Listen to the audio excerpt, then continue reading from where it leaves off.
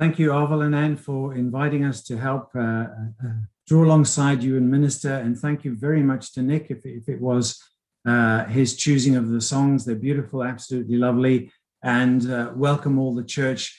I'm very too aware, that flesh and blood won't reveal the words that are spoken in ministry in the word. So we have the Holy Spirit, and I pray this morning that he breaks open the manna of his word, because we cannot live by bread alone, but by every word that proceeds from the mouth of God. Amen. I'm going to take my first reading from Mark chapter 10, 46 to 52. Mark chapter 10, 46 to 52. It's the story of the blind Bartimaeus, and I'm going to read through those verses first.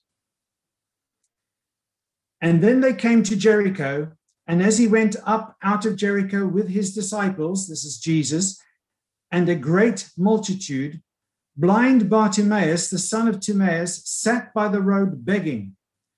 And when he heard that it was Jesus of Nazareth, he began to cry out and say, "Jesus, Son of David, have mercy on me." Then many warned him to be quiet, but he cried out all the more, "Son of David, have mercy on me." So Jesus stood still and commanded him to be called. Then they called the blind man, saying to him, "Be of good cheer, rise, he," being Jesus, "is calling you." And throwing aside his garment, he rose and came to Jesus. And Jesus answered and said to him, "What do you want me to do for you?" The blind man said to him, "Rabboni, that I might receive my sight." Then Jesus said to him, "Go your way, your faith has made you well." And immediately he received his sight and followed Jesus on the road. And when I read this again, there were 2 points that leapt out on me. Is that Jesus is walking with his disciples out of Jericho, and blind Bartimaeus calls out, "Jesus, Son of David. Jesus, Son of David, Ben David, Ben David." He's calling out, and he's calling out, making such a racket that some people try to shut him up. And Jesus turns to him, and he makes this astonishing statement. This man, he is blind. He has no skill set in order to provide for his livelihood, so he has to resort to begging. And to get anywhere, he has to be led. And Jesus asks this amazing question, "What do you want me to do for you?" What do you want me to do? Sometimes in our Christian walk, we can take things for granted. And it's a profound question in its obviousness, church, is what do you want Jesus to do? What is our desire? I remember that song by Keith Green where he sings out, bless me, Lord, is all I ever hear. No one aches, no one cries, no one ever sheds one tear. But he cries, he weeps, he bleeds, and he cares for our needs. But we just lay back and pretend the job's done. Sorry about that. So Jesus stood still and commanded Bartimaeus to be called. Now, in my fleshly logic, I would have said, well, surely Jesus, walking with this entourage of gatherers around him, just stopped and said, there's a blind man. I'll go down, kneel in the dust, and minister him. But Jesus stands still, and he asks Bartimaeus, what do you want? And I believe that Jesus is asking, certainly me, what do I want? Where is my desire? Is Jesus in the kingdom a supernatural supermarket? Or what is my real desire? I want to read a couple of verses to you, which you might read over and think nothing of them, but things stand out in them. The first one is from Mark 6:48. Then Jesus saw them straining at rowing, for the wind was against them. And about their fourth watch of the night, Jesus came to them walking on the sea. Again, this is Mark 6:48. Now, listen to the statement. He came walking on the sea and would have passed them by. But when they saw him, thinking it was a ghost, they cried out, as if to pass them by. Sometimes he wants us to catch his attention. Sometimes he wants us to call out. Sometimes he wants us to cry out. Here's a second one, John 1:36. Now, in my King James, it doesn't quite read the same, so I've gone to Wuest's Greek expanded version. On the next day, John the Baptist was standing, and of his disciples too. And having turned his eyes upon Jesus while he was walking about, John says, "Look, the Lamb of God." Now, when I look at it in the Greek text, I find it quite interesting that Jesus was walking about. It doesn't mention what he was doing. He wasn't baptizing.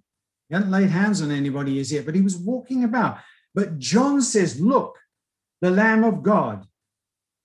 Now, I don't know about you, but if I was the Son of God, I had 3.5 years to deliver the word of life, I would have walked into the crowd, said, "Hear ye, hear ye.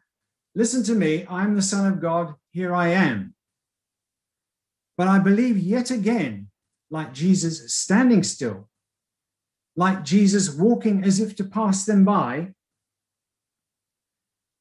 he wants us to call out. He wants us perhaps to cry out. Now, let me make a quantum leap forward to Revelation verse 3:20. Jesus says, "Behold, I stand at the door and knock. If anyone hears my voice, opens the door, I will come into him and dine with him, and he with me." The context of Revelation 3:2 is, of course, the Laodicean church. "For I know your works, that you are neither hot nor cold, because you are lukewarm." And God help us, and that's my prayer, God help us if we do find that Jesus is just passing by and we don't cry out. I had a friend in one of our worship bands many years ago, very nice guy, and we were having a conversation along these lines, and he said to me, "You know, God is sovereign, and if he wants me to have something, he'll get it to me." And I met him many years later, and he'd completely left the way and backslidden. The Lord is asking something of us, and sometimes it can be quite stressful when we pray and we say, "God never listens to me. I never seem to speak to God." Or we have to ask for his understanding on how to call out for him. Notice, and it says there, "If anyone hears my voice," you wonder, well, how do I hear his voice? Well, last week, Oliver was speaking, praise God, and the Lord was speaking. The week before that, Anne was speaking, and the Lord was speaking. He is speaking. But it says, "and opens the door." There's something required on our part. Here's a bit of a revelation, which I found out some years ago. Do you know the kingdom of God is God's kingdom? We talk about tithes, offering, fellowship, speaking in tongues, pray, worship, all that dynamic. All of it is God's. And sometimes in our flesh, we try to make the kingdom.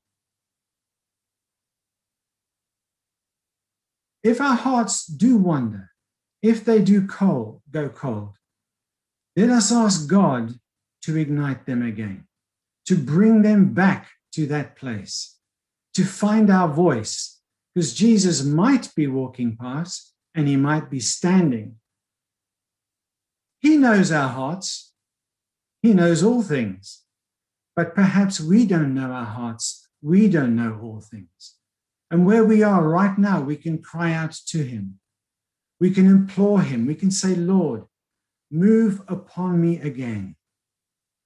Touch my heart, touch my soul, ignite my heart to fear your name. Hallelujah. He stands at the door of the knock. Now, the second point that I'd like, that was my first point, okay? I've got one eye on the clock, Arvel, don't worry. So we have this poor Bartimaeus, okay, that Jesus calls out to, Ben David, calling out, Son of David, Son of David. Point one, Jesus is standing. But here comes the second point. He says, Son of David, Son of David. Now, it's important to understand Hebrew concepts. The word Ben, son, can be understood in three ways in Hebrew. One, a direct biological son or daughter of a father. Two, a descendant within that same family tree, a great-great-grandfather, a distant cousin, that sort of thing, brother, sister.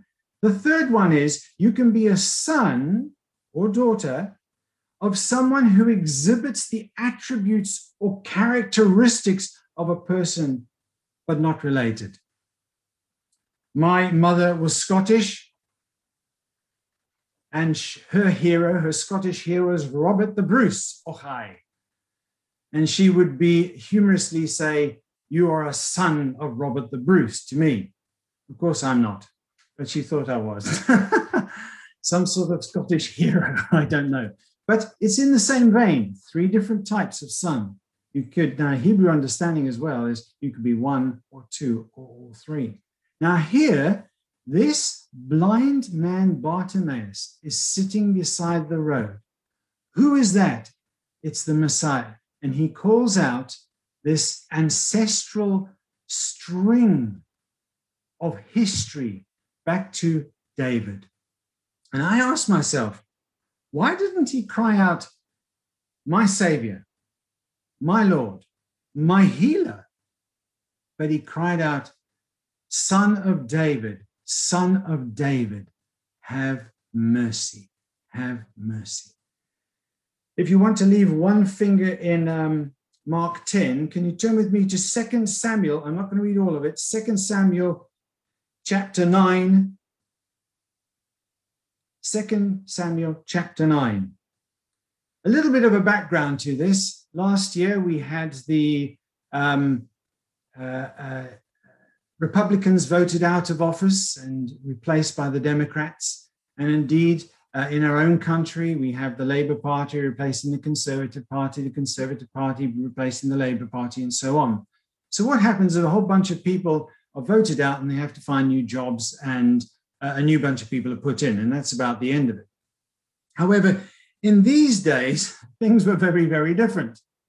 I'm doing a study at the moment on the Chronicles and the Book of Kings. And when a king would assume the throne, make no mistake, he would hunt down his old enemies. And if he found them, he would either kill them or send them into exile again and again. So it was quite a fearful thing to know that there was a new king in power. So I'm going to read here from 2 Samuel chapter 9, verse 1. Now David said, is there still anyone who is left of the house of Saul that I might show him kindness for Jonathan's sake? So remember, if you want to cast your mind back, we had King Saul, the first of the kingly era. Saul had a son, Jonathan. And Jonathan had a son called Mephibosheth. And if we leap over to, sorry, I've lost my place there. If we leap over to 2 Samuel 4:4, just a few pages before that. Now, Jonathan and Saul went out to battle. This is 2 Samuel 4:4. And both Saul and his son Jonathan are slain. Now it says that Jonathan, Saul's son, had a son who was lame in his feet. He was 5 years old when the news about Saul and Jonathan came from Jezreel. And his nurse took him up and fled. And it happened that she made haste to flee, that he fell and became lame. So his name is Mephibosheth. Now David ascends the throne, and he said, going back to chapter 9, is there still anyone who is left of the house of Saul that I may show him kindness for Jonathan's sake? Because he loved Jonathan like a brother. And as soon as the nursemaid heard this news, because she knew that Saul had hated David, she ran away with this poor child who was 5 years old. So this young boy gets called into the presence of the king. And we'll skip to verse 6. Now, when Mephibosheth, the son of Jonathan, the son of Saul, had come to David, he fell on his face and prostrated him. And then David said, Mephibosheth, and he answered, here is your servant. So David said to him, do not fear, for I will surely show you kindness for Jonathan, your father's sake, and will restore to you all the land of Saul, your grandfather, and your sheep eat of the bread of my table continuously. Do you remember the prodigal son? The prodigal son, when he comes to his senses, eventually says, gosh, I was in much better shape when I was with my father. I'm going to return to my father and be a servant. But his father welcomes him as a son. And in this same verse, David, who shows mercy to Mephibosheth, welcomes him at his son to dine always in Jerusalem. I'd just like to skip then to a verse which really left me sort of emotionally moved, to verse 13 of chapter 9. So Mephibosheth dwelt in Jerusalem, for he ate continually at the king's table, and he was lame in both his feet. And a fascinating statement. We know that bosheth means a shameful thing. I'm going to read a few passages here of random verses. 2 Samuel, David refers that he's going to show kindness to Jonathan for your father's sake. In 1 John 2:12, John says, I write to you, little children, because your sins are forgiven for his name's sake, for Jesus. So 1 Timothy 1:16, however, for this reason I obtained mercy, that in me Jesus Christ might show all long suffering as a pattern to those who are going to believe on him for everlasting life. And that is the pattern. David, son of David, referring to Jesus, have mercy on me. And in this situation, David extends his household. You must read the whole chapter. Extends his household to treat him as his own son. And that little statement, and he was lame in both his feet.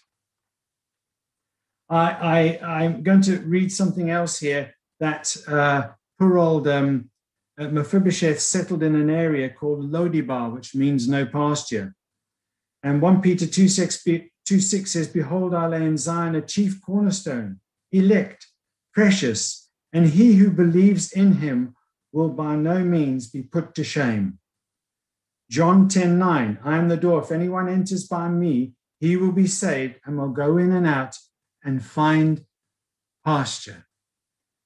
And we thank the Lord for all that he has done, that he has shown, the King of Kings has shown, he's standing there. He's even gone so far as to knock at the door to prepare a table for us. Revelations 3:20, Jesus says, behold, I stand at the door and knock. If anyone hears my voice and opens the door, I will come into him and dine with him, and he with me. Sometimes he stands a little bit away to entice us, I believe, to engage with our desire. What do you want? What do you want? Bartimaeus. I find this quite an interesting verse right at the end there.